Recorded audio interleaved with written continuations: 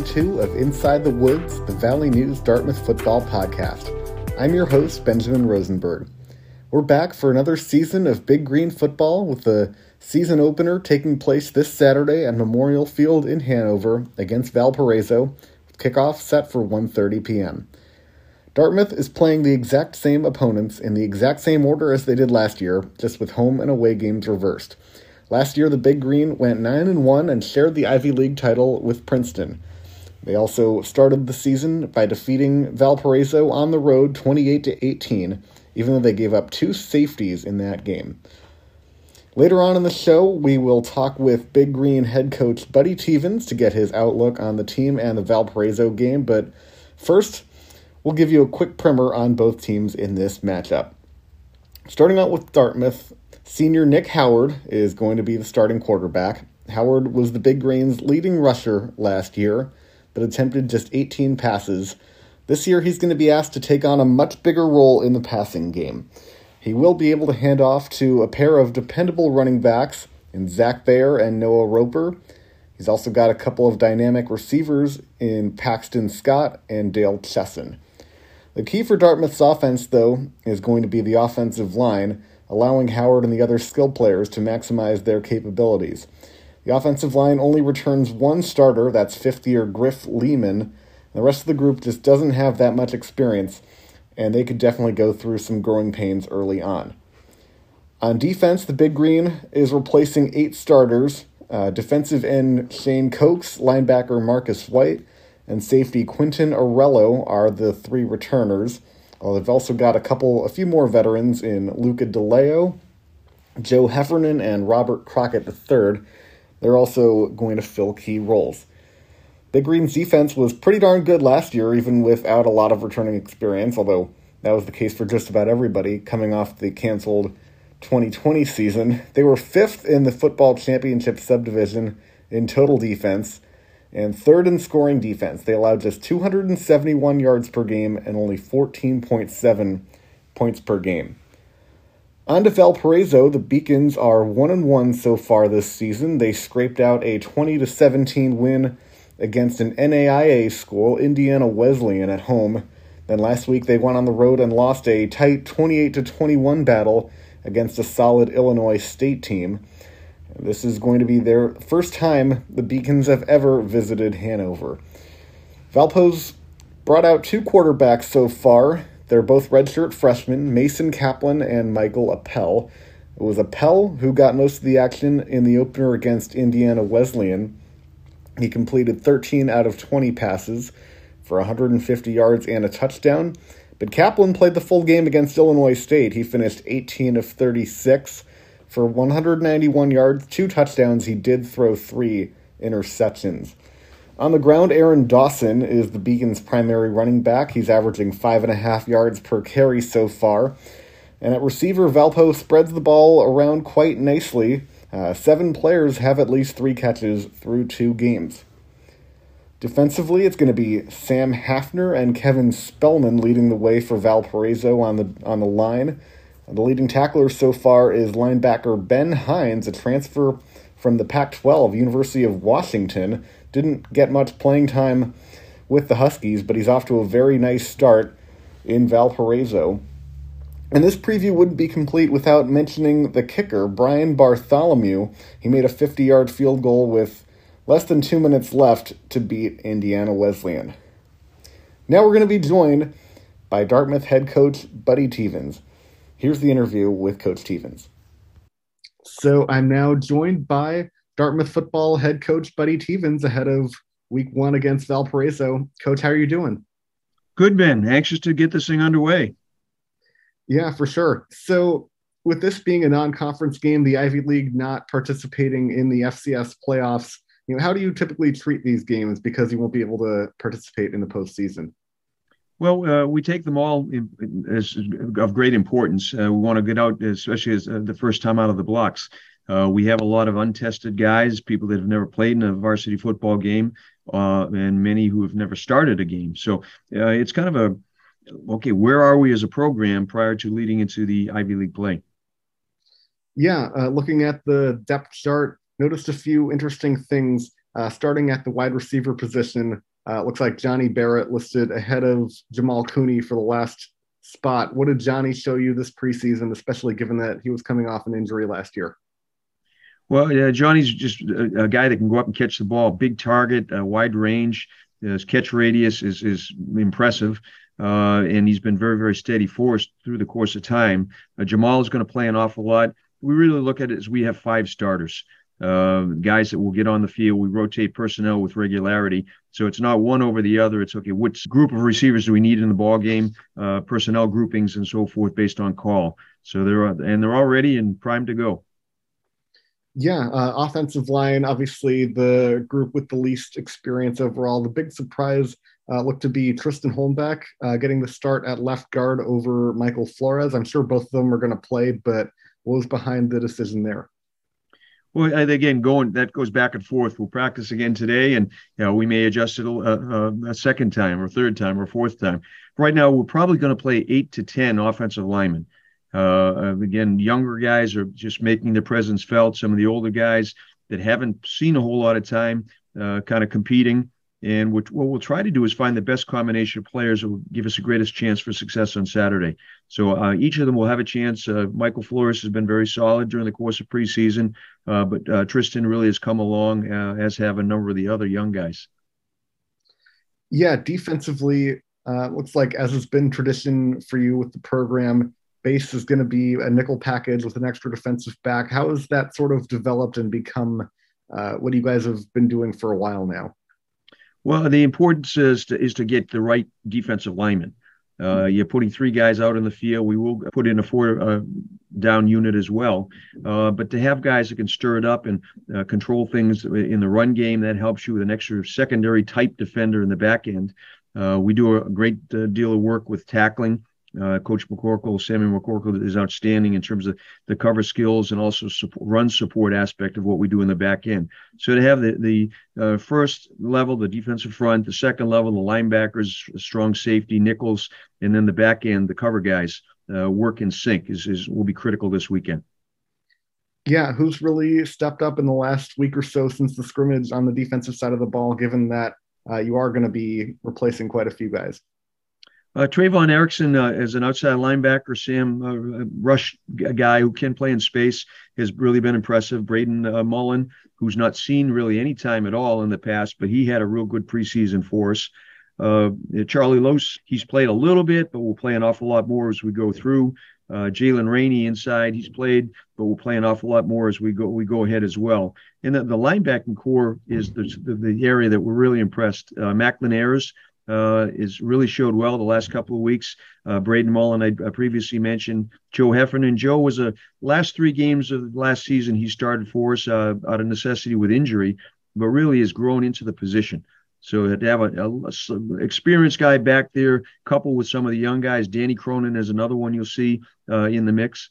The back end, we feel pretty good with Bobby Crockett and Tyron Herring at the corner spot. Vashon Ray has played very, very well for us. We feel like he could slide in there very easily. Seth Verelis coming back in the Titan nickel slot is very, very solid. He had a tough knee injury, which he did a great job rehabbing with a year ago. Leonard St. Gaudin is going to see a little bit of time. Sean Williams, you may see Sean Williams, a freshman, a young guy out of Tennessee who will help step up for us. And then the back end, Quentin Arello has been very, very solid, 3-year starter, and Cam Maddox will see some time back there as well. So a blend on the defensive secondary of some experience, some inexperience, but they play well together, and you'll see a bunch of these guys playing on Saturday. Yeah, moving on to the kicking game, you expressed confidence in both of them last week of the scrimmage, but what did Ryan Block do to get the nod over Zach Drescher? Zach Drescher developed a minor strain in his kicking leg, and that kind of put him on the shelf for a bit. They were neck and neck, and both of them we felt could do the job. Obviously, we appreciate so much the fact that Ryan decided to come back. He had basically retired, and because of the injury to Cam Baller and the graduation of Connor Davis, we were a little bit light at the position. We had a young man that had committed. He went to another institution late, and we weren't able to find another guy. But Ryan Block right now, he'll be the go-to guy on Saturday. He came back and really has performed well for us and been very, very consistent, as has Zach Drescher. So Zach comes, he'll be in emergency reserve on the side. We'll probably have Ivan Hoyt, a freshman wide receiver who kicked a little bit in high school, warming up today just in case. But I think we'll be okay with the kicking aspect of the game. Yeah, do you have a timetable there on Zach and when he should be full go again? Well, we'll find out today. He probably won't kick much, but just to find where he is. Friday is a lighter day, but we may have him kick on Friday. And just to see if, it's a kind of unique situation with a kicker. Everybody has bumps and owies, but with a kicker, if it's the wrong owie in the wrong place, it complicates their delivery with the football. So that'll be kind of a game day situation. And I hope to have a little bit more information on Friday. Yeah, moving on to this matchup against Valparaiso, from what you've seen on film for them, what's different from the matchup last year where you guys, didn't play your best game but were able to pull out a win? Well, I think that they've grown as a program as well. Kind of a new coaching staff a year ago, and they seems like the culture is taking hold. You can see the impact that recruiting has had on. They've got some young players that can line up and run. They've got decent speed at the receiver position. The quarterback spot, they spray the ball around a lot. I think 9 guys had catches last weekend. Their running back is a transfer student and a capable one. A good size, thick running back, hard runner. Good size, really a big offensive line that seems to be starting to gel. A quarterback that he's a run pass threat and will stand in the pocket and deliver the goods. Defensively, very, very athletic. That's really struck me. They run well as down people, not huge size in terms of the body presentation, but they play big. Second level, aggressive. They got a linebacker that's really just a tough Mike linebacker, hole plugger, physical, aggressive leader for the team. And the secondary, 2 very, very talented cover corners and some solid and athletic safeties. So they're an improved team. They seem to be playing with greater confidence. The first 2 ball games, this being their third. And so a slight edge to them in terms of game preparation, but they're coming out here and it's our first opportunity and our guys are excited. So we expect to play well. Yeah, they've played 2 quarterbacks regularly in their first couple games. How's that impacted your preparation? Yeah, it's they both are similar in terms of the things that they'll do, but they do things differently as well. And what we know is they're going to try to establish a run with that big offensive line, certainly challenge to our guys up front. And then throwing the ball, again, they'll hit you with a lot of stuff. They're not afraid to throw the ball down the field, but intermediate range and a lot of your bubble type screens, some screen work, some underneath stuff, some flats and drags and crosses, just to try to get you off balance. And the key for us is to play sound defense. We really need to rely on our defensive front against the run, but also to pressure the passer, flush him, make him work, make him stall his reads, and in the back end to be secure and consistent in our assignments in terms of defending the pass. Yeah, it's interesting. And it's something you go through every year with the Ivy League starting late, but you talked about this is going to be their third game. They pulled out a close win against an NAIA opponent, and then we're close against one of the better teams in the FCS in the Missouri Valley Conference. So, how do you go about these sort of games when you're taking the field for the first time, but they've already had 2 full game-like weeks of practice and preparation?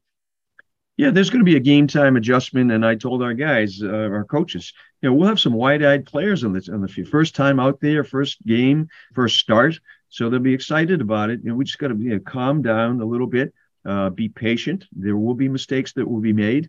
The operation, again, for all of us, first time with a new group of people, especially somewhat inexperienced people, but we know what we're doing, and we'll settle down and then just go play. And the biggest thing is, hey, be physical, be aggressive, be relentless for 60 minutes. That's been really the hallmark of our football program, and I expect to see the same on Saturday. Just got to really minimize mistakes. Yeah, the keys to victory for your team, what's most important? Well, I think ball security, retaining possession, not helping. A year ago, we had a couple of turnovers through special teams and from an offensive standpoint, takeaways. So the turnover game is always big. Execution, penalties. Sometimes early on, you see procedural type of things from an offensive standpoint or people jumping offside, not helping your opponent. Sound tackling is going to be important. We haven't tackled anybody for a year. We don't do it out of safety concerns from our perspective. And then just execution with our offensive line. We're comfortable with our running back group that's coming back. The wide receivers, some talented guys there. Nick Howard at the quarterback position has really played well this preseason. And I think the key offensively is our offensive front coming off the ball. Yeah, well, sounds great. Anything else that's critical about this matchup coming up on Saturday? No, it's certainly playing at home is a big thing, and we're excited. The student population, everybody's back. Classes are ongoing. Faculty, the weather is beautiful. It should be a beautiful day to play. So we're excited about it, and just can't wait to get it going. All right. Well, thanks so much for joining me. Good deal. Ben, thanks for taking the time. Appreciate it. Thanks, man. See ya. Thanks again to Coach Stevens for joining me. You'll definitely hear more from him throughout the season. Thanks also to Dartmouth Director of Athletic Communications, Rick Bender, for helping set that up. Now let's take a look at the first week of Ivy League football. Dartmouth was picked as the co-favorite in the preseason poll along with Harvard, with Princeton and Yale not far behind. Starting off on Friday night, we've got Harvard opening up at home against Merrimack. And Saturday afternoon, Brown will be hosting in-state rival Bryant. Princeton heads down to Florida to take on Stetson. Penn will welcome Colgate to Franklin Field. Cornell is on the road in Virginia at VMI. Yale has a tough matchup at number 13 Holy Cross, which is fresh off an upset of Buffalo. And finally, Columbia will be at Marist. That's going to be it for this week. You can keep up with our episodes on Anchor.fm, on our website, vnews.com, or on Apple Podcasts, Spotify, or wherever you listen to podcasts. Follow me on Twitter at bxrosenberg and follow the Valley News Sports Desk on Twitter at sports_VN and on Instagram at Valley News Sports. Hope you enjoyed listening to Inside the Woods, and be sure to check out the Valley News every day for more Dartmouth football and Upper Valley sports content. Thanks so much for listening. Talk to you next time.